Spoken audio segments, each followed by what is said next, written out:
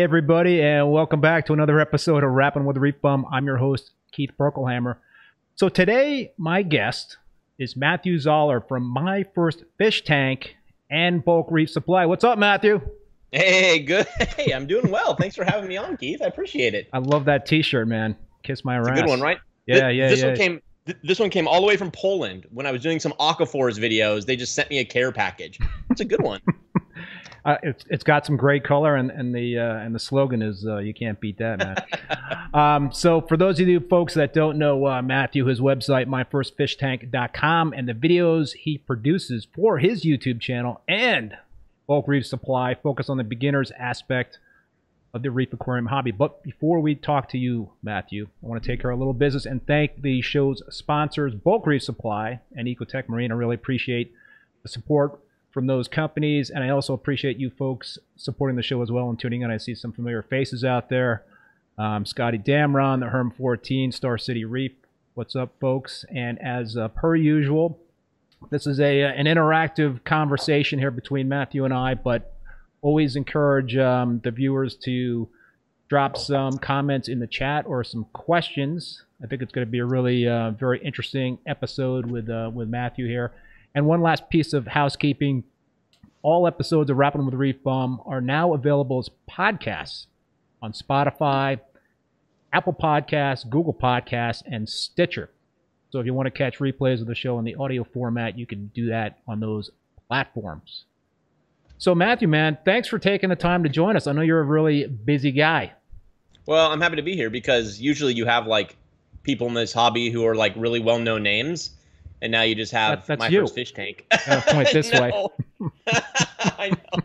So no, thanks for having me on. You're actually my, nobody ever asked me for like interviews, conversations. So I think you're my first. So I'm sure this is going to be the first of many. We'll see, right? So, all right, Matthew. I know you've had a lot of videos on your My First Fish Tank YouTube channel that kind of talked about your journey. But how did it all start? I mean, I didn't dig deep into the archives to kind of see how it all began. Although we do have a nice treat that we're going to show the folks in a little bit. Oh, but how did it all begin for you in terms of your journey in reef keeping? Okay, well, it didn't start anywhere near reef keeping. I'm from Portland, Oregon, born and raised Portland, Oregon. And then I went to Santa Clara University. I studied theology, Catholic theology, and Catholic philosophy. And after I graduated college, that was 2004, I entered the Jesuit order. So I was in religious life. For those of you who are aware of that, Jesuits are a kind of Catholic priest. So I was studying to be a Catholic priest for 3 years, and kind of took me all around the Pacific Northwest. After 3 years, I was in Chicago. I ended up leaving and moved back to Seattle, got my master's in theology. And then in 2008, I started teaching theology at a Catholic high school. So that was my first career. And that really lasted all the way until 2018 when we moved down here. In that time, I taught at a school in Tacoma, Washington. My family moved to Hawaii for a year. I taught at a Catholic school in Hawaii. And then we moved back to Seattle, and I taught at an all-girls Catholic school in Seattle, was a campus minister, a retreat director. But I'd always wanted to keep fish tanks, right? My high school, my senior year of high school, Central Catholic High School in Portland, Oregon, we had a marine biology class, which was, I mean, how lucky was I to have a marine biology class? Wow. We had a marine biology class. I'm not a science guy, but I was like, this is cool. So me and my buddies took it. We actually raised like salmon roe in the classroom, and we had like a saltwater fish tank in the back. And we all, as a part of the class, you had to get scuba certified. So I still remember 18-year-old getting scuba certified in the middle of winter in Puget Sound in Seattle. Ooh. It was freezing. Wow. You couldn't see. I mean, you could barely see your hand. It was so murky, But it was cool. Ended up getting certified. Ended up scuba diving the Great Barrier Reef later in college, so it was totally worth it. But I always kind of had this like interest because I always took care of the saltwater fish tanks. I always had freshwater tanks. Just like really simple. Under what do you call it? The like gravel filters, the like under substrate filters. Yep. I had all those things, but my life took me a different way. And then I met a YouTuber online. I've never met him. New York Stilo. Do you know New York Stilo? No, I've not heard of New York Stilo. Oh my gosh. I guarantee you, if anybody's watching this now who knows New York Stilo, he is fantastic. He's actually from New York. How do you pronounce? How do you spell Stilo? Steelo. Okay, spell it like it sounds. He was just an early YouTuber, and he never showed his face. And I had tried to get started in this hobby, probably in the early 2000s, and I got so overwhelmed, I quit. And I kept trying. And the third time I tried, I was like, I'm going to do it. I got back from Hawaii, and I started. YouTube was finally more of a thing. Yeah. You could get more tutorials. Before YouTube, it was really hard, but there weren't people to like talk about beginners. You had Bulk Reef Supply at the time, but they were so far above my head at that time. Yeah. It was so complicated. I was like, oh my gosh, I don't know. But I met New York Stilo, and he was this jovial guy who just used his iPhone, I think, to take videos of his tanks. And he had this accent. He was like, hello, all YouTubers. And he was like super jovial and excited. And he just had a passion for it. And I watched all of his stuff several times. And I was like, okay, fine. I'm going to do it. So I ended up buying I couldn't afford it, but I put a little bit of money away each month for my teaching job. And I got a Red Sea Reefer 170. We had this dank little apartment, my family of four, we lived in Mercer Island, which is Seattle. And I started building it. And from there, it just kind of took off. I saw New York Stilo's videos. I was like, hey, maybe I can make a video. And I did, and it wasn't very good, but it was a video. And from there, it just kind of took off. My family moved out of Seattle in 2018. Seattle, we couldn't afford it. We were both teaching full time, and we couldn't buy a house. So we were like, we need somewhere where we can buy a house and that has sun. So we moved to Palm Springs. And then because we moved here, the cost of living was so much less that my wife was able to work. And if we just scraped by, that was enough income.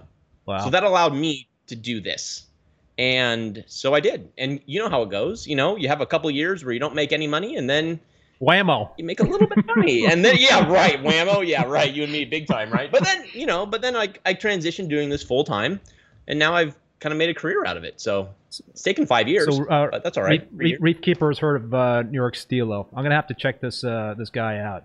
You have to. His stuff is amazing. I'm assuming his voice isn't. He's not doing videos anymore. Not at all. Do we know what happened? What became of New York Stilo? No, I mean he originally had a fire in his apartment, according to one of his videos. If you see the video, is that the last video? No, it wasn't. But then he rebuilt, and then he just kind of disappeared. So I don't know. He kind of reminds me of like CJ's aquariums. Yes. CJ. Yes. Yeah, you know how he just kind of got into football and other coaching things. Right. So I think life kind of takes us away. Oh yeah, no, for sure. You never know when the plug will get pulled, so to speak, in terms of the YouTube careers. But you've got a commitment now, so you got to kind of you got to stick around for a while.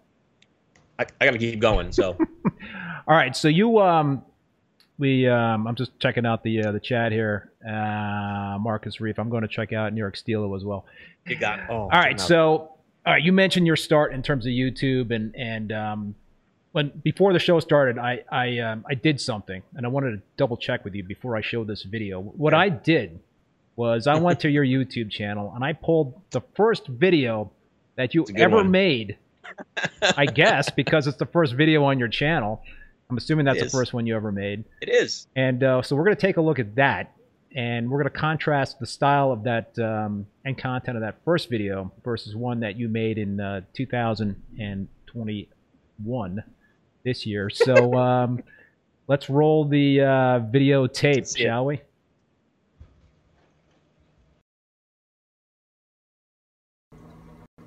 Good morning, everyone, and welcome to this video on my Red Sea Reefer 170. I've had this here for about 6 months, but only up and running for about 2 months, and I just wanted to show you what I've done with it. It is awesome, and I do absolutely love it. So as you can see from inside the tank, I have Carib Sea live sand. It's sugar fine, but it has some bigger chunks in there as well. The rock, I bought dry live rock from Bulk Reef Supply, and I did buy the what do you call the kind that is the Reef Saver. There it is, Reef Saver. I bought way too much. It took me forever to get this set up, and it doesn't look very amazing at all, but I actually like it quite a bit.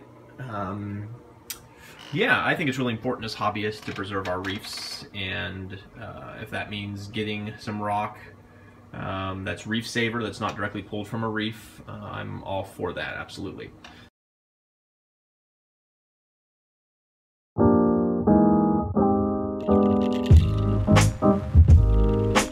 I can't believe 10 weeks has already gone by. It's already been 10 weeks, and we have some exciting news because in today's video, we're getting the tank wet for the first time.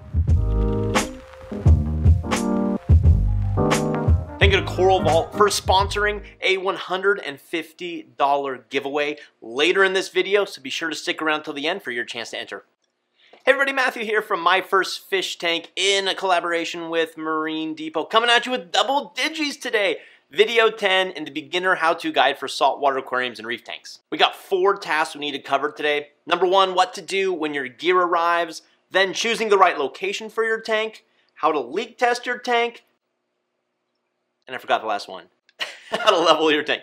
Let's try it again. What to do when your gear arrives, choosing the right location for your tank, how to leak test your tank, and how to level your tank. If you're just joining us for the first time and you haven't watched episodes 1 through 9, I'll put a link to the entire playlist up here and in the description below. Dude, there's so much to talk about there with those 2 videos. Jeez. So how did you develop the style that you have now versus how you started off? Did you learn pretty much from Stilo in terms of that kind of style, or? Okay, so that beginning style was very much New York Stilo, right? And I just had my cell phone. I didn't know anything. That's a cell phone video. Oh yeah, for sure. I mean, nowadays you can't even tell. Cell phones are amazing. Right. But it was a cell phone video. But how I've really gotten better over time was Casey Neistat. You know Casey Neistat, New York famous vlogger. Oh yeah. Yeah. I'm a huge Casey Neistat fan, and I love his vlogs. And so what I ended up doing when I started improving is I just watched his vlogs, and I would copy things that he did. And I wouldn't copy him very well because I didn't know how to copy him correctly. Like, he doesn't tell you how to do things, but he just has this gift for storytelling. And the thing I learned early on is it doesn't matter what equipment you have or what you're filming with. It matters if your content is interesting. And really, as I get older, it matters if you tell a story. Now, sometimes that's easier to do than others, but if you tell a story with beginning, middle, and end, people want to see what happens. And so it's really about becoming a storyteller. And then I've just learned some skills along the way. I've upgraded my equipment along the way.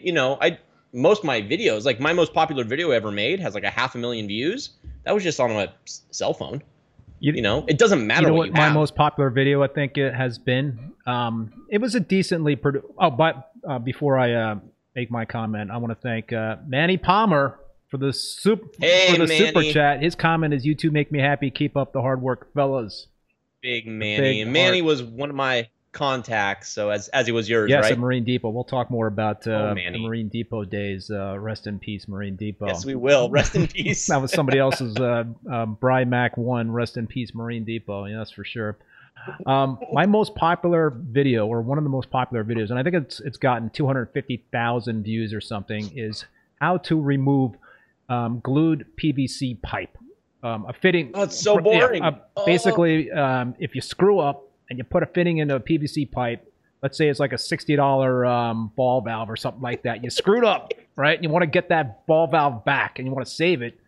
So I did a video in terms of heating up some pipe that you put inside the PVC to loosen that PVC, and then the PVC melts and you pull it right out. That's obviously. Okay. Do you know how much money I've wasted with like misgluing expensive like Spears valves? Yes. So I needed that video. Well, I haven't seen it. I need you gotta watch it. And I just actually put a blog post out. I'm gonna probably do a video of the top 10 tips for working with PVC. But this is not about me, Matt. This is about you, right? So yeah. So talk about talk about the equipment in terms of kind of like how everything evolved with you. I mean, obviously you picked up a decent camera, but yes. what besides a camera? The biggest thing I learned. Okay, so I always thought like I've never known what I wanted to do with my life. I still don't know what I want to do. This is the thing I've ever done that I enjoy the most. I love it. I enjoy doing it. I'm so lucky to be able to spend my days doing this, and people pay me to do this. Can you believe that? I know. I know you can't. It's crazy, right? Like I love this. So the biggest piece of advice, not advice, but the biggest thing I remember somebody told me once is I was thinking about being a writer. I was like, oh, I could be a writer. Somebody asked me, well, do you write? And I said, no. Well, then you're not a writer. Like writers write because they want to write. Like, so you can't just be like, oh, I'm going to go do that now. If somebody pays me for it, I'm going to do it. No, you have to do it because you want to do it. And so that's kind of stuck with me being like, do you want to make YouTube videos? Yeah, I do want to make YouTube videos. And I'm sure you're the same way. You and I have made YouTube videos for years without making any money. Yeah. Nobody paid. Yeah. I mean, and nobody paid us anything. And we did it because we enjoyed making the content. We enjoyed the interactions with the community, and we kept going. Right.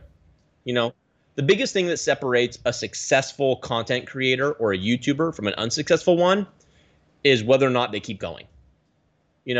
Anybody can make videos for a couple months, but then when they see that nobody's watching their videos, they're going to give up. But if you're a content creator, you're going to make content because you just have this drive and this urge to make content. And I'm so lucky. I mean, I couldn't have done this if I had a full-time job. Right. I couldn't have. Right. I don't have that ability. But because my wife is the breadwinner and is a teacher and has the health care for the family, it's allowed me to do this. So I don't want to pretend that my career path has been because I worked so hard and I pulled myself up by my bootstraps. No, I pulled myself up on my wife's back, as she carried the family and allowed me to do this. But now you've got yourself a pretty nice gig. I do.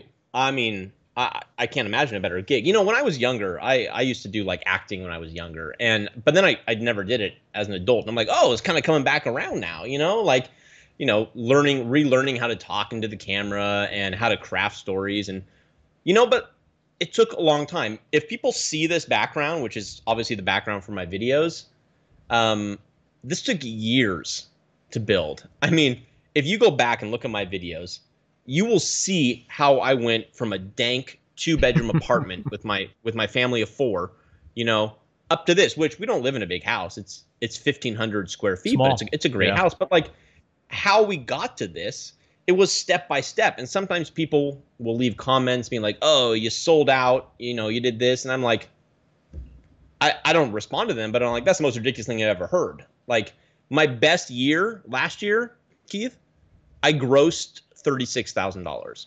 You know what my net was? $12,000. Yeah.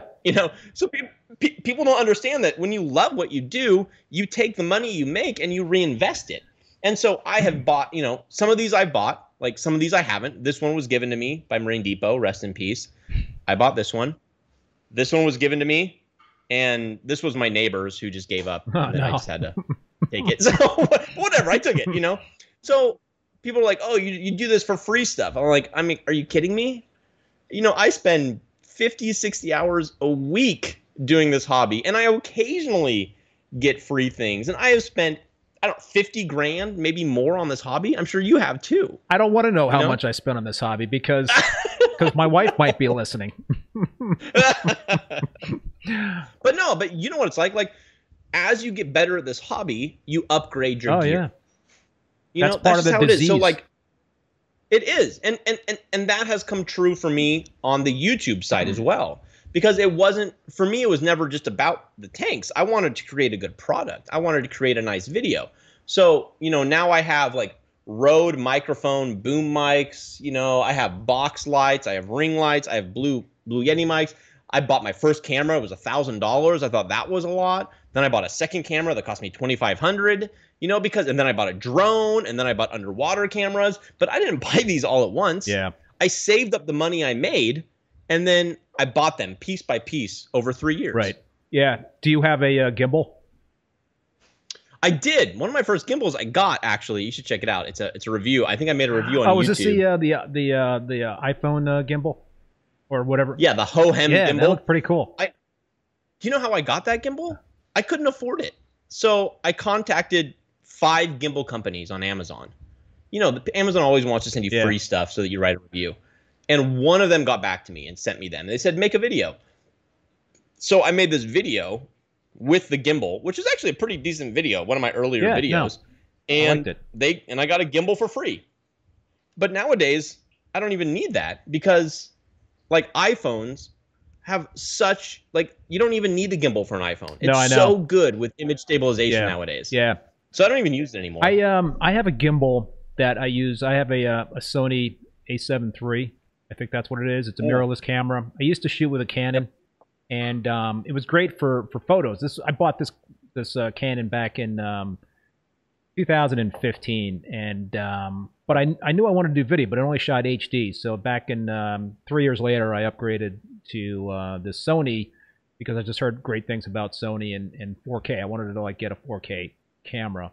Yep. So I was very psyched that I made that transition. I'm very happy with it. But I also did buy a gimbal for that camera. My one regret, and I'm gonna probably have to make another investment pretty soon, is that the Sony, and now we're kind of geeking out here on photography, and we might be losing a few of the reef keepers that are watching here, like expecting some reef tank talk, but we're getting back to that. I promise we're going to be talking reef stuff. But so the only problem with this the Sony camera is that in 4K I can't shoot super slow-mo stuff.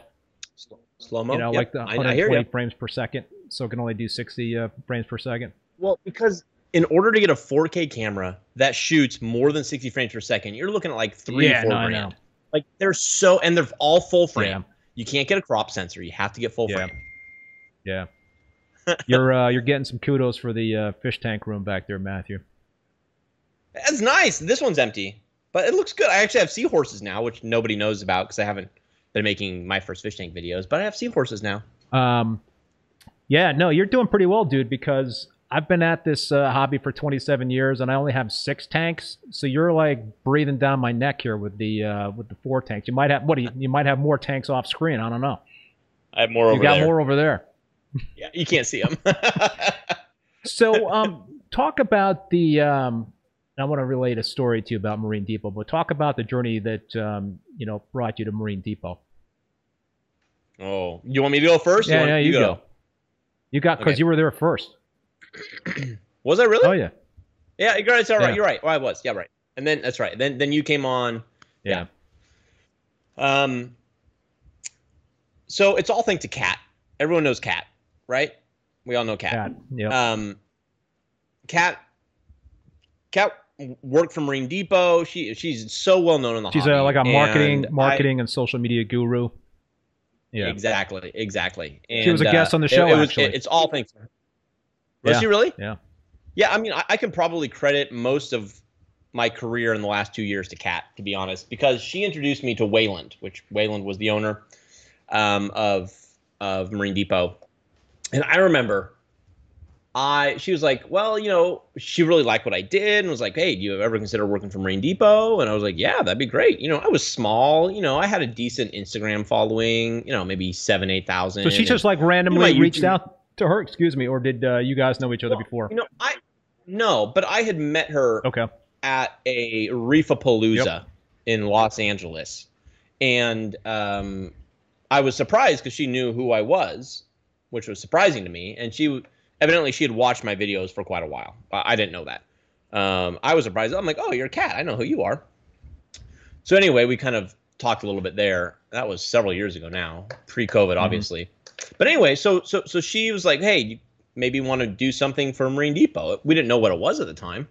So I remember I took for anybody who's been to Palm Springs, my family took the tram up to the mountaintop. You've never been here, but it goes from the desert floor up to like 10,000 feet in 10 minutes. And you go to like the very top of the mountain, which is gorgeous. And I remember I got a phone call from Wayland. I have still to this day never met Wayland. I don't know if you have. Have you met Wayland? Just via video chat. Okay, I've never even video chatted with Wayland. I talked to him once on the phone. Like that was literally it. And I talked to him on the phone, and what he wanted me to do is he wanted me to write blogs for Marine Depot. They're going to pay me $200 a blog, but it was going to be as an anonymous staff writer. And so I thought about it, and I called him back a couple days later, and I said no. I said my goal is not to my goal was not to have an active income, which meant I just had to write constantly. I do write, but I'm not a writer at heart. I mean, I do it more because I have to. So I said no. I said, but here's what I would be interested in doing. And that's when I proposed my whole idea about making videos for Marine Depot. And I said we could both share ownership of it, and you could pay me this much money. And they said yes. And this was just, this was pre-COVID. And they said yes. And so, okay. So I ended up going out to Marine Depot headquarters, which is like a 2-hour drive. I went out there one time. I met with their video guy at the time, Michael, who quit soon thereafter and moved on to other things. And we made this 10 video series. I didn't make a dime. They didn't pay me anything. Like, I made nothing. And but what happened is that got my name and face out there, and I figured that was valuable to me. Sure. To get me out there, because Marine Depot, it's a big deal. Probably at the time was the second biggest after Bulk Resupply. Used to be the first biggest. And so I made these videos, and they were vlog style. They were very Casey Neistat, and you should watch it. They're actually pretty good. I did drone footage in like every single video, and it was fun to make, but it was a ton of work to make those videos. And then after 10 videos, they were like, well, man, we love this. Let's keep going. So then I met Manny and I met Steven, and they're like, you know what? We don't feel right about not paying you. So give us a proposal. So I gave them a proposal, and they, to my surprise, said, yeah. I mean, just simple as that. Let's do it. So I started making videos for them every single week. And Michael, who was working for them, quit just soon thereafter. Time. It was, and then the pandemic hit, and they had nobody in their media, like nobody to make videos. So I became their de facto face of Marine Depot, even though I've never been a Marine Depot employee. I've always been my first fish tank. I've just contracted with them. But they didn't have anybody, So I kind of filled that void, and that's really where, I gained strides as a YouTuber, and where I had to hold myself to a timeline, and I had to produce content on a consistent basis. And that's, when your feet are to the fire is really when you learn the most. And that continued until the day Kat called me and said, hey, bad news, Marine Depot was sold today. And I was like, what? Yeah, as you also know.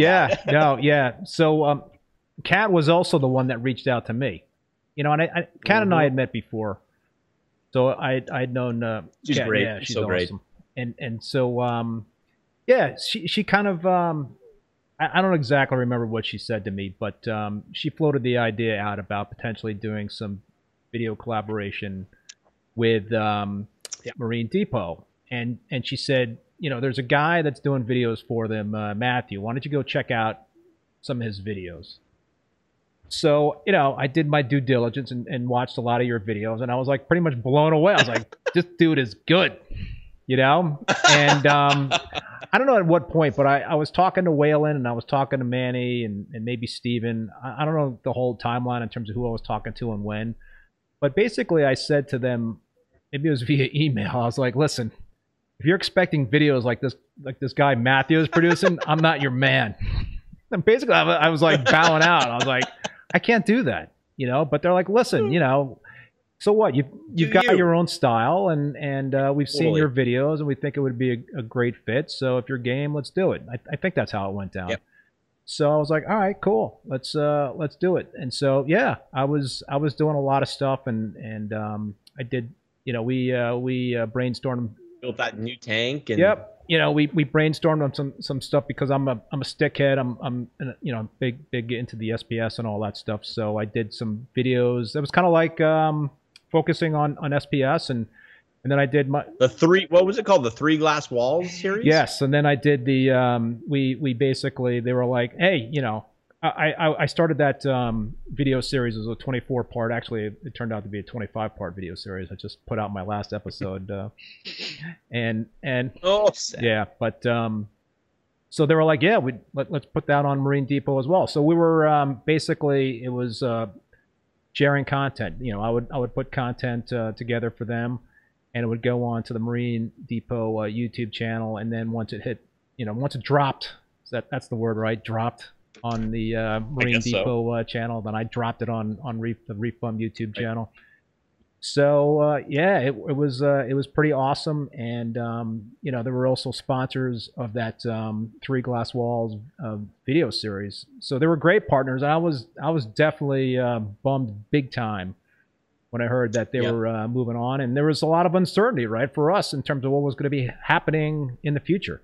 Oh, it was complete uncertainty. I mean, you know, I mean, when I say I was making a decent income, I told you how much I made, $36,000, right? But for being in this hobby, that's amazing, you know, to like do what you love. And I remember they told us, and like literally it was like just over a month until it was all gone. And like for me, the videos were a big part of that. But I also had my website. Right. And my website was pulling in $1,000 a month, to be honest. It was pulling in good income, and it was all affiliate sales and almost entirely through Marine Depot, you know? And so then overnight, that disappeared, you know? And so we were left kind of like, what do we do now? You know? And, you know, luckily you and I were both picked up by Bulk Reef Supply, which has been, I don't know about you, but it's been fantastic. I love it. Like, I love working with BRS.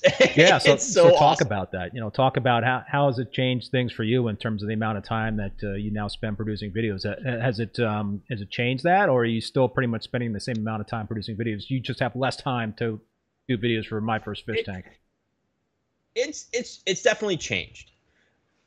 Before my content, so when I was at Marine Depot, I was making one video a week, and then but I had a blogger at the time, Max. He was working for me. So I was also cultivating the website because I was making money through the website as well. And so I was kind of splitting my time there. But when it came to Bulk Reef Supply, it became all about the videos, 100% about the videos. And instead of making one video a week, I made 2 videos a week. And for those of you who are YouTubers out there, and Keith knows this, you know, it takes a ton of work to make a video. It's a lot of work. If you care about making videos and you're not just shooting it and then you uploading it, it takes so long. And it's not just filming the video. You know, I write pages of scripts. So you can't can't do run and gun videos for Bulk Reef Supply. That's not. No, okay, here. I'll give you behind the scenes. Ready? I just filmed this video today for Bulk Reef Supply. How to feed fish. Okay, single space, 1, 2, 3 pages. I have to write scripts for everything I do, you know? So you write the script, then you figure out what the A-roll is, what the B-roll is. Then you have to actually do all the filming. You have to do the lighting. You have to move the lights around. Then you have to do all the editing. Then, I mean, it takes forever to do a YouTube video, which is part of the fun of it. Like, then you're really proud of your work. I'm sure you look back at some of your videos and you're like, that was a good video. Like, I put a lot of time into that, and I'm pretty proud of that. But anyway, my work with BRS has become video content. And my goal has always been to get ahead, because when you work for yourself like you and I do, we don't get vacations. No one pays us to take time off. You know, we get time off when we schedule time off, you know, which is fantastic. Don't get me wrong. I love that. But that means if I want BRS to have consistent content and I want to have a vacation, I need to be weeks ahead. Right. So that I can disappear. So my first 2 months has literally been me working 7 days a week, every day, to get 2 weeks ahead. And I'm happy to say that last weekend, I got 2 weeks ahead. But then Randy called me yesterday, and I had to talk to Randy, and he's like, "Hey, we're doing this big. I won't talk about the details, but we're doing this big thing. We need you to make 3 videos a week." And I'm like, whoa, that's a lot, man. I was like, Randy, I just got ahead. And now you're giving me more projects, but I'm happy to say yes, because Randy's fantastic. So how can you say no to Randy? He's just such a nice guy. Yeah, no, those guys were great because, you know, like yourself, I was definitely, all right, what the heck is going on here? Because that was a nice little income in terms of doing the collaboration with the Marine Depot. Yep. And, but yeah, so Kat was like reaching out to me and was just, listen, I'm going to set up a meeting with, Randy and Ryan, and you guys can talk. Yep, And same for me. guys can talk about all that stuff. I just really, in terms of for me and what I do and the amount of time that I have to spend on videos, I just didn't think I would be able to step in and fulfill the kind of role that you're fulfilling with those guys. I also Totally. felt like I wasn't, maybe the right or the best fit in terms of what I do. They seem to cover a lot of stuff in terms of SPS. So I don't know if they had a hold there or not. But I just, I really wanted to try to like figure out a way that I could, hopefully get their support, and it worked out. And I was very, very psyched that they were willing to support me and my work on YouTube. And it's been awesome to have them and Ecotech Marine in my corner, two great brands, and I'm thrilled about it. Oh yeah. No, I think I mean, you and I think we're both great at what we do, to be honest, but we have such different niches. Yeah. And that's fantastic. I've watched so many of your videos. Really? Because oh yeah, tons, because I don't know anything about SPS corals. Like, you want to start, I mean, I just don't. I've always gone with I've always focused on beginners. So I've only ever focused on beginner things. So sometimes I watch yours and like, didn't know that, didn't know that, didn't know that. And you have such a calming presence about you, and my presence when I'm on camera is like, oh, it's all over the place. And so it's, which is not necessarily how I am in real life, but so yeah, I've really enjoyed watching your stuff, and I'm so glad that Randy and and Ryan were able to keep you on, because I think you're such a good representative for the brand and for Ecotech. Well, I think, in terms of what I do, on YouTube, and it seems like you're doing the same thing, is I'm just really trying to communicate my journey and my experiences, and hopefully try to pass along something, some sort of nuggets of knowledge that folks can learn from. I've been doing it for so long. And I made a lot of mistakes, but I've done some things right. I've had a lot of successes, but I've had some pretty amazing failures and some recent failures that are very humbling. I could tell you. Well, I remember. Wait, in that new tank, didn't you have some sort of outbreak in that new tank? I remember watching some video. I had a couple issues. Well, I had a major dinos outbreak. Yes, which that's what it was. That was the second time I ever had dinos, and the first time I had. Pull your hair. Yeah. Well, I wish I could, but pull the chin hairs out. Pull the chin hairs. Yeah. I had dinos 5 years ago, 6 years ago, in my 187 gallon, SPS dominant tank, and I eventually broke that tank down because I was so frustrated. I never had that, had dinos before. In retrospect, I should have tried UV, because that was like one of the one things I did not try with that tank was UV. But I was like reading, reef discussion boards and just picking up a whole bunch of bad advice from people, and actually it was my fault, because I was just kind of taking the the shotgun approach, just like trying this and trying that, and just randomly doing things without really thinking them through. And I was just kind of going against a big thing that I always tell people to think about, which is to not act quickly and to really think hard and do your research. And I wasn't doing that, and I paid the price for that failure. Well, it's so, I mean, one of the biggest advice I give beginners all the time, and I only give this to beginners, I say, don't go to the forums. And I only give it to beginners. As an intermediate or advanced, absolutely go to the forums. But as a beginner, there is so much that's just not helpful. And there's people who are just always going against each other. And unless you know how to sift through that, forums can be a nightmare. Yeah.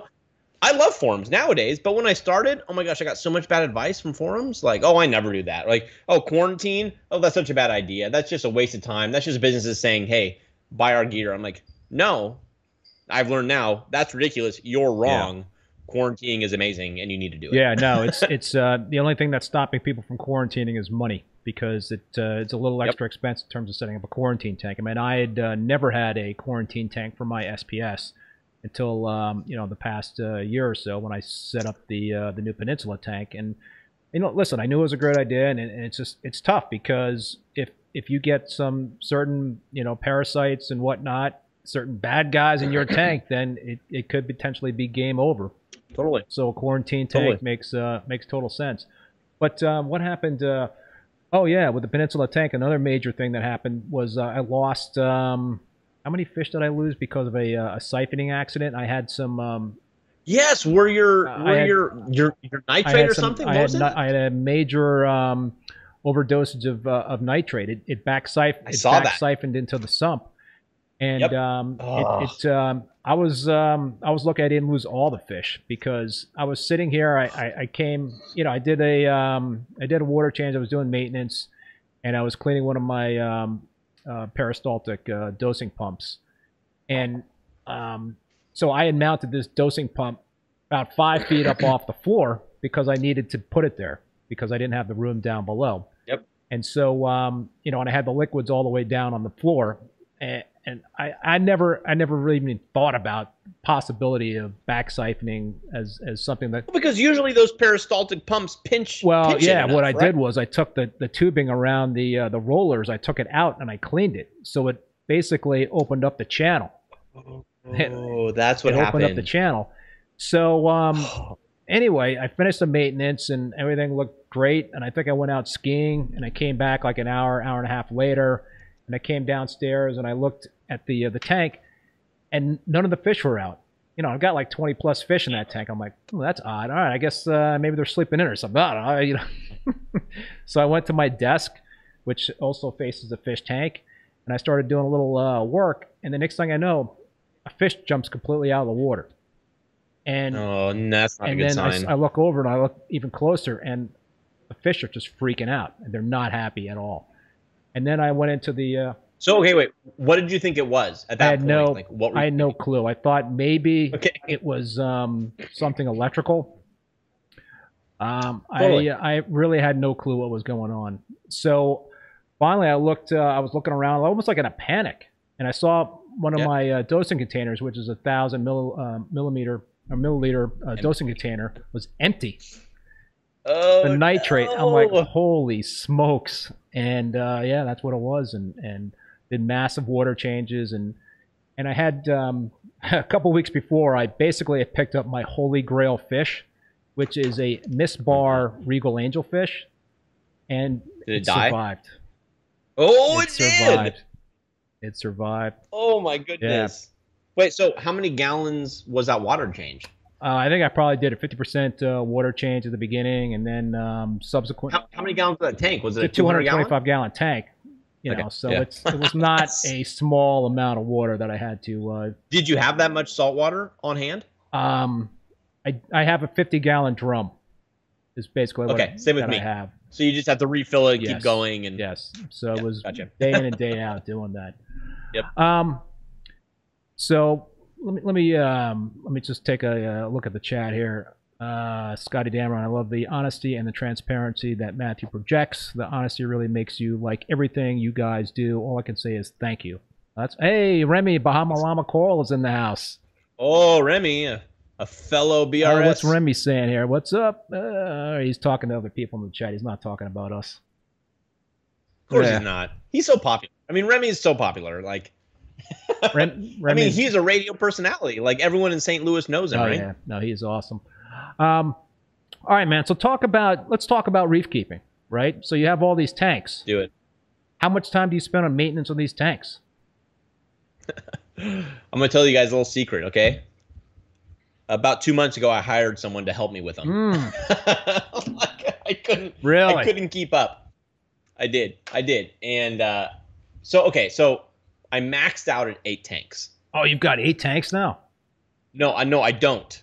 I maxed out at 8 tanks. And then I was like, this is ridiculous. I cannot keep 8 tanks. It was too much because, I mean, just doing like phosphate and nitrate tests on 8 tanks using the HANA checkers took like an hour and a half. Yeah.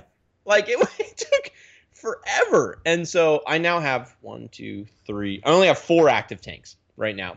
But I hired someone. And I know people probably leave snarky comments down below because I hired someone. But like, it saves my life. Like I hired someone 5 hours a week he actually did house sitting for us, and he loved my tank so much that he's built his own saltwater tank. Oh, cool. So he wants to learn about the hobby. So I'm like, great, come over here. So he comes over every Wednesday for 5 hours, and I basically have him do water testing and water changes. And that is a huge help. I mean, a huge help. I still do a lot, but that is a huge help. And now I think I've narrowed it down to what I want. So I have over here, this is a JBJ RF65. This is the tank, if anybody remembers who's watched my channel, that I cracked. Yeah, Seahorses. I cracked it when I first got it because I was ridiculous. I tried to pull it off the pallet, and I chipped the bottom of it. And then I went in with super glue and fixed it. And everybody said, throw it away. And they might be right, but to this day, the super glue is still holding. It's still holding, so we'll have to wait and see. But this was always going to be a Seahorse macroalgae tank. So I worked with Felicia McCauley, who she's written tons of stuff for the Coral magazine. She also, anyway, she's a Seahorse expert. So I've worked with her, and I've worked with Tyler at Inland Reef. I don't know if you follow his stuff. Fantastic stuff out of St. Louis as well. And so he was my macroalgae guru. And so I basically set this up as a macroalgae tank first.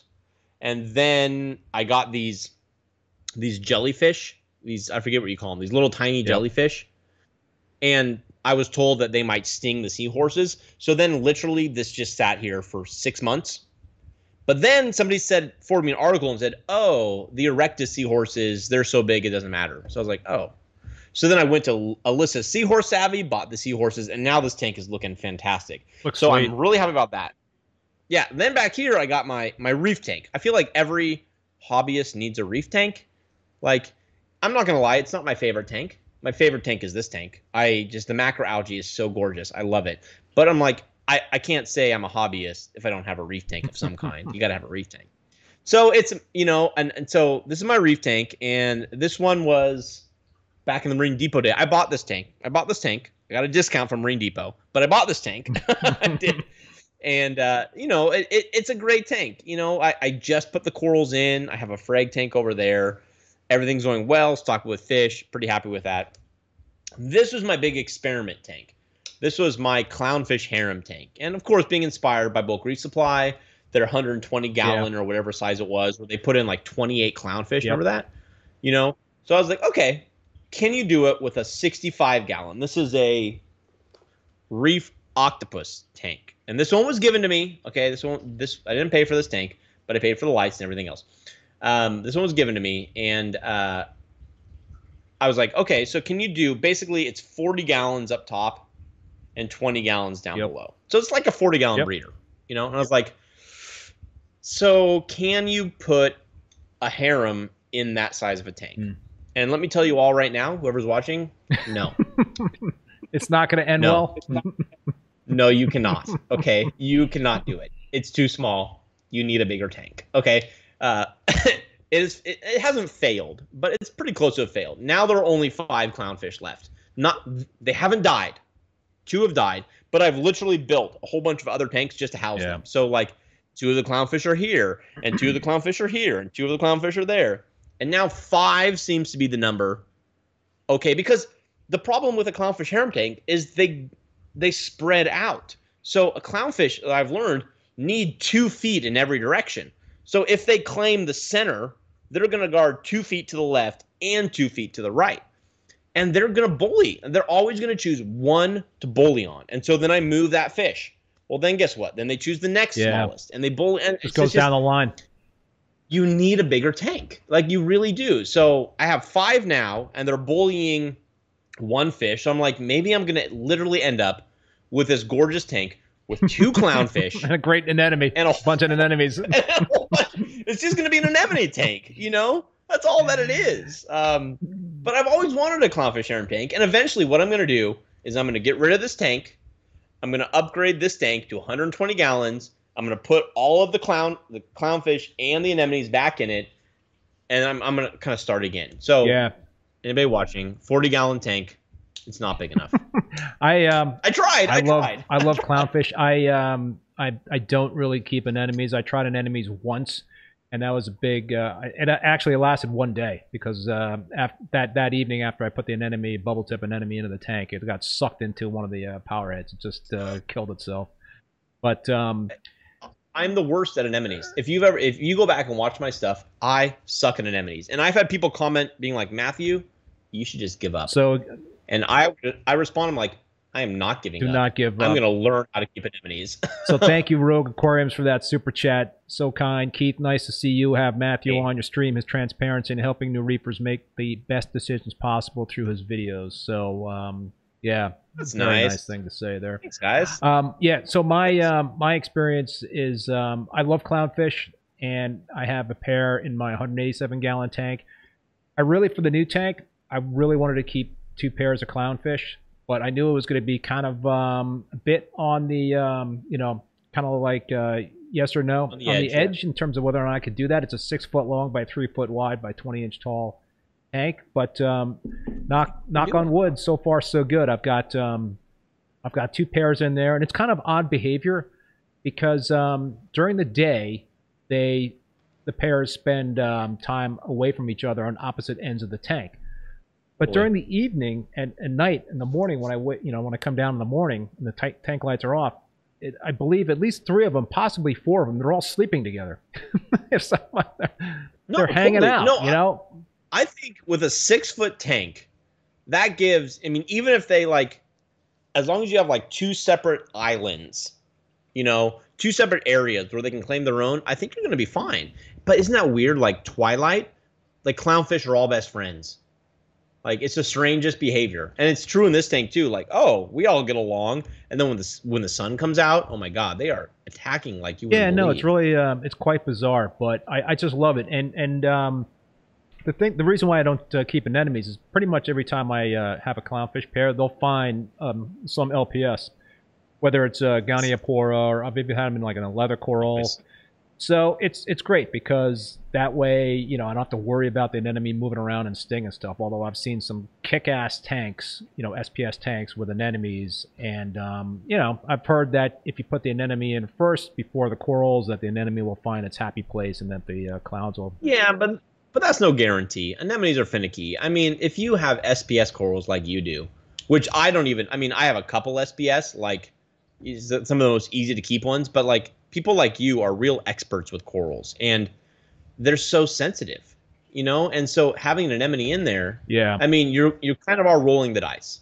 It is a bit of a risk, but I think it's something that people definitely do, and you can have success with that. But yeah, I think you need to kind of nail down the SPS first, that part of it all, and then kind of take the next plunge, and if you want to do it on anemone. But yeah, that hasn't been my thing. So let's talk about some things that you've learned along the way. Both successes that you've had and failures. What are some of the bigger successes that you've had in your journey in terms of reef keeping that you could share with us? Any aha moments? Aha moments? I feel like I've had more failures. Well, we'll talk about that. Okay, successes. I think the biggest thing I've learned is patience. Yeah, it's a big one. And I can't stress how important it's been. I used to have over here, this is going to become a quarantine tank eventually, but I used to have a quarantine tank over here. And like you, I had a dinoflagellate outbreak, which is a nightmare. Yeah. Everyone knows it's a nightmare, and I had broken down tanks in the past, just like you have, because I was so frustrated. But I told myself, no, I'm not going to do it this time. I'm going to figure it out. So I did. And I went to the forums and I watched the YouTube videos. And it took me 3 months. 3 months, But I learned that as long as you're committed to what you're doing, you can figure it out. Yeah. And that's not always the case. But in this hobby, things can take months. And realizing that and being like, okay, there's a problem now, rather than give up, let's try to figure it out. And maybe my solution won't work, but every single time I try something new, I've learned something new.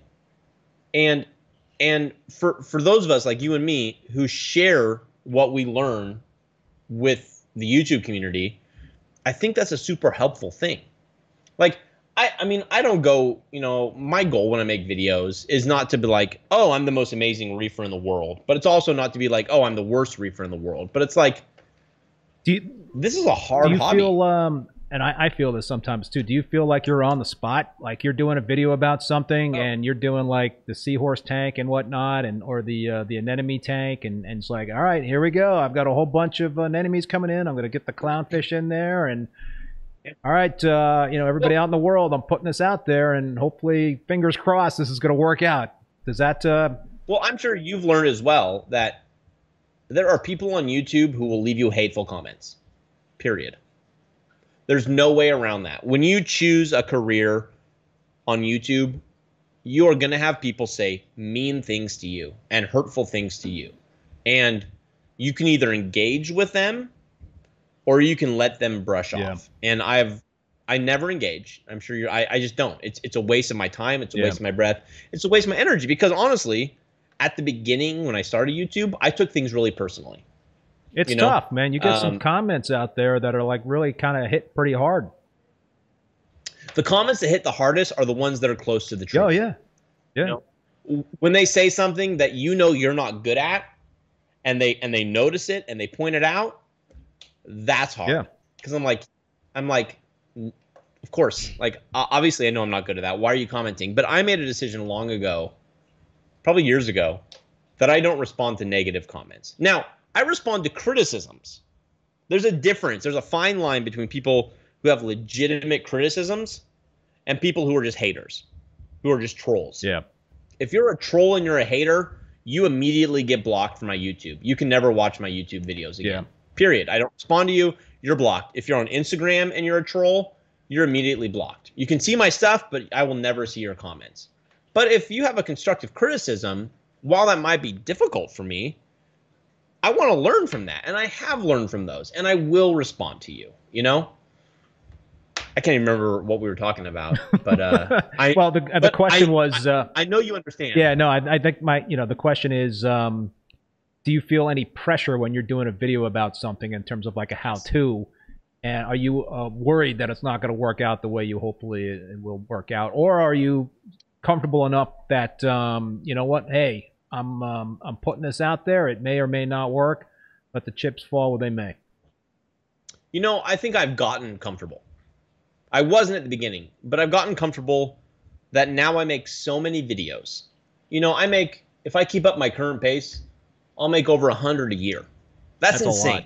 Like, that's an insane amount of videos. And you can't stop and be super self-critical if you're making that many videos. You have to make content. And you know what? Some of them are going to hit, and some of them are going to be epic failures. And the best I can do is go through my routine, go through my process, and make the best content I can. And then when I'm wrong, which I am wrong, I learn from that and I get better next time. So I used to feel really kind of hypersensitive about it, but nowadays I'm not as hypersensitive, but I'm still a human being. I still read the comments. Brian Mac, I'm sure you do Brian too. Mac 1 comments, people suck. That's one comment. Mikey no Colon, I hope that's the way to pronounce that name. The video and audio is crispy! ! Good job, great guest. So, well, that's nice. Thank you. What, Mikey? Mikey. Thanks, Mikey. Appreciate that. Yeah. So yeah, it is tough because I've certainly, when I did the Peninsula tank build, I was like, man, what if this thing turns out and it just sucks? All the things that I plan to do. Got sponsors and all that stuff, and it's like, what? Well, people always say like, oh, thank you for sharing the things that go wrong. But you know what? When you're a content creator, it's really tempting not to share those Let me things. tell you, man, the dino outbreak, I was like, it took me so long, and it was so hard to make that video. I was like, man, this just sucks. Well, because not only do you feel terrible, but and maybe people don't know this, when you make content about the failures, people love to like add on to your failures and say mean things. So when you're wondering why YouTubers only say positive things, it's because positive videos mean positive comments. And if you have negative videos, people leave negative comments. And that's But the hard. other thing about negative video or content that's not hunky dory in terms of the way it turns out is you know, when I had that major issue with the nitrate overdosing and killing all my fish, I felt so stupid, and I felt really stupid about making the video. But you know what motivated me to make the video was maybe I could help somebody else avoid making the same mistake, right? So that's what's so important, being a content creator, and not just always focusing on the positive stuff. Hey, look, I got an awesome looking tank and things are great and life is just beautiful, and watch me and hit that like button and subscribe. You know, I mean, I do all that stuff, but you know, this reminds me. When I was in Seattle, you know, teaching and stuff, you know, the seasons got to me. I got sad in the wintertime. So I had a therapist that time, you know, and I went to see a therapist, and, you know, I was struggling a little bit, and he's like, Matthew, the best thing for you is I want you to go to work and I want everybody to hate you. I want you to get nothing but negative comments. And I was like, what? Like, you're my therapist. Why would you say that? And he's like, you know, because you're too sensitive, and you need to realize that you need to do what you need to do, and what people say doesn't matter, you know? And like, I was like, okay, I got what he said. So as, you know, I'm sure you're the same way. As I progressed in YouTube, you know, like, those negative comments just don't bother me as much anymore, because I realize you're not, well, first of all, you don't know who I am. Second of all, you're not worth my time if you're just negative. You know, I'm going to spend my time doing things that I love. And if you don't like it, then just don't watch me, you know? Yeah, pretty much. There's a lot of choices out there. There's a lot of choices out there. So where's all this going for you, man? You know, you're doing 3 videos a day. Yeah, what does the future hold for Matthew and bulk resupply and my first fish tank? You know, I've always been, it's always been important to me to keep my brand, to keep my first fish tank. You know, I'm always going to be a beginner guy, period. I'm never going to go into an expert field. One, I'm not an expert. Two, I don't want the responsibility that goes with being an expert. You know, I'm just not. Bulk resupply has been a fantastic opportunity. And honestly, I see myself growing with bulk resupply. I really enjoy making content for them. But I always want to do more. I always want to reach more beginners, because I always feel that there's more people who have yet to enter the hobby than there are people in the hobby, you know? And I feel like as of yet, I'm one of the only people out there to make consistent content for beginners, which baffles my mind. I don't know why anybody else hasn't picked up on this yet. Like, you can make a killing with like beginner oriented stuff and content and gear and supplies. You know, so I've thought about other things. I've thought about, you know, hey, what if I start my own beginner sets and I sell them? But that's just not me. Like, I'm not a businessman. I'm just not. And I have friends who are, and they're like, hey, Matthew, we can totally help you. But like, I love what I do, and I like my life, and I like living where I am. And if I can make a little extra money doing the things that I love, then that's how I want to spend my time. You know, so there aren't any like huge aspirations for my first fish tank to become like the #1 brand. Like, I just don't have that. I would like to make more money doing what I'm doing. Yeah. But the most important thing to me is to make the content that I'm proud of, that beginners will find helpful, you know? So I want to be known in 10 years as, oh my gosh, I got into the hobby because of that guy, because of Matthew, because of my first fish tank. And whether they see me at my first fish tank, whether they see me at bulk resupply, I want to be that guy for them, you know? And I feel like I've started down that road, and I hope I keep going down that road. Yeah, you know, I mean, in terms of the amount of time that you've put in on YouTube, I mean, 2015 is when you started on YouTube, right? You know, about the same for me. It's you know, there's been some other folks out there that have been doing a lot longer than us that have really established themselves, and you know, so they've set a really high bar. But that's something that you know, I think I learn from a lot of content creators out there. I learn not only in terms of like my video making style, which is I've got my own style, but I also listen and take in the kind of content that they're putting out there, and I do learn stuff. But you do have to be careful because there are some folks out there that might be not as informed and maybe passing along some misinformation. So you always have to kind of filter out stuff. I mean, you talked about not taking in everything you see on the boards. The same is on social media in terms of what you see on Instagram and Facebook and on YouTube. I mean, I think Instagram is tough because it's really easy to post some pretty amazing looking pictures, and I think, is there substance behind those pictures? I don't know. I mean, listen, I'm not knocking Instagram, and there's some awesome reef keepers out there that have some great content that I follow and really enjoy. But then there's others that I kind of like. You got to wonder.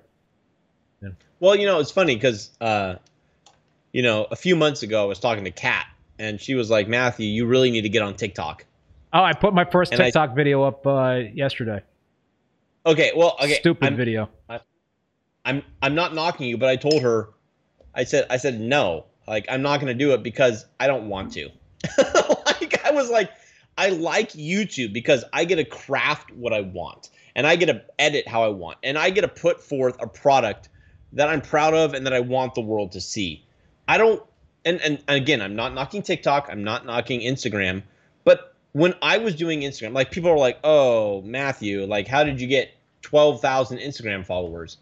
Because I posted twice a day, every day for a year. Like people think that like I was just like this terrible person who did all these things to get people to subscribe. You didn't pay $25 for like 5,000 bots to follow you? I didn't pay a cent. Okay, everybody? I didn't pay 1 cent for my Instagram followers. I posted twice a day for a year. Okay, nobody does that. Like, so people are like, "Oh, no, I work my butt off to post." But what happened with me with Instagram is my whole day became Instagram. Every single moment in my life wasn't about experiencing the moment. It was about, oh, how can I capture this for Instagram? And I hate that. Like, maybe that's my seminarian background, but like, I don't want to spend my day thinking about how others think. I want to spend my day enjoying my day, period. And so I occasionally post on Instagram now, but it's no longer. And so like TikTok, there's no way I'm doing TikTok. I'm not making funny videos to impress people. I don't care about that. And does that mean I won't grow as big? Okay, but I'm okay with that. I put out my first TikTok video yesterday, and it could be my last one. It's such a corny video, but I have like this, I've got some like large bubble algae in the peninsula tank, and every once in a while, one of these gigantic pieces of bubble algae will like dislodge and start bouncing all over the tank. I mean, it's like. So did you put some music to it? I put some circus music to it, and the whole big top circus thing, clown music or whatever you want to call it, and it just did like a 40-second video of this stupid clown music, and me following the bubble algae with my iPhone. And you probably have like 1 million followers already, right? I don't think so. I don't think so. But I don't know. It's I don't totally understand TikTok. My wife is starting to get into it, but my understanding is like there's just a lot of I don't know, just a lot of funny type of content, goofy stuff on there. Totally, and I don't think there's anything wrong with it. I mean, I think it's probably generational as well, and I would love to one day hire somebody to just manage my social media. There you go. Because I understand there's people out there who find that really appealing, and so if I could hire someone to do my Instagram and, TikTok or Facebook, then great. How about Kat? That's a good point. Kat could definitely do it. She's good. She's good. She is, all right, man. I got some good. rapid fire questions for you. Okay. Do I have to answer quickly? It would help. Okay, I'll do it. Favorite fish? Saltwater. Clownfish. Yeah. Favorite coral? Frog spawn. Nice. Dream tank?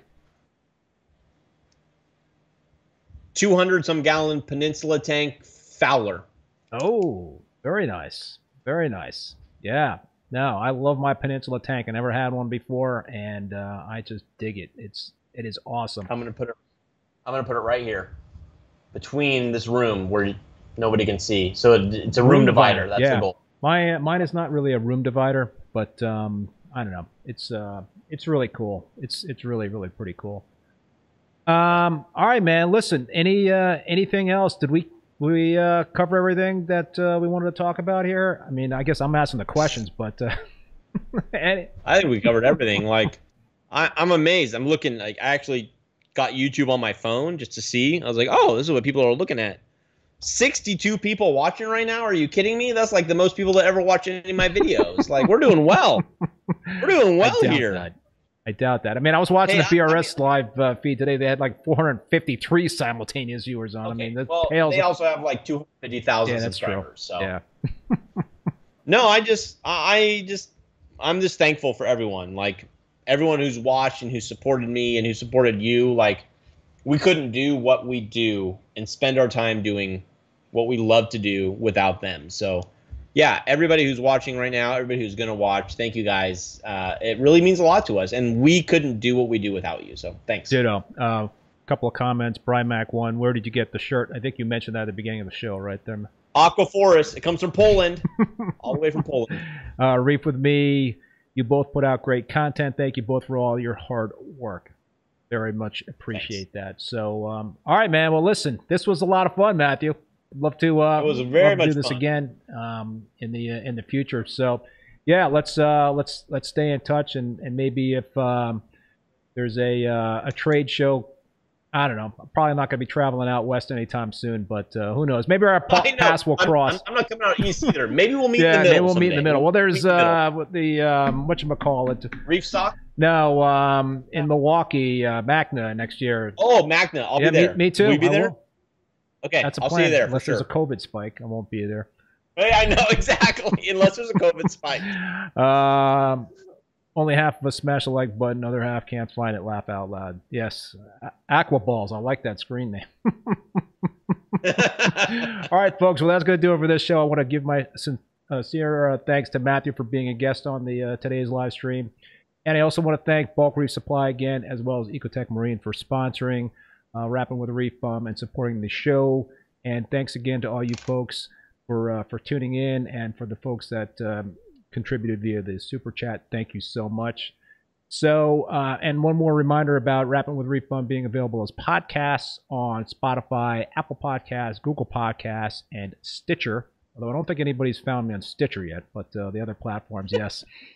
So my next live stream is going to be next Thursday on November 4th at 7 p.m. Eastern Standard Time with, hopefully I'm getting his last name right, Ty Ta, also known as Farmer Ty. So he's a stickhead as I am, so that should be another great show. But until then, be safe, everybody, be well, and we will see you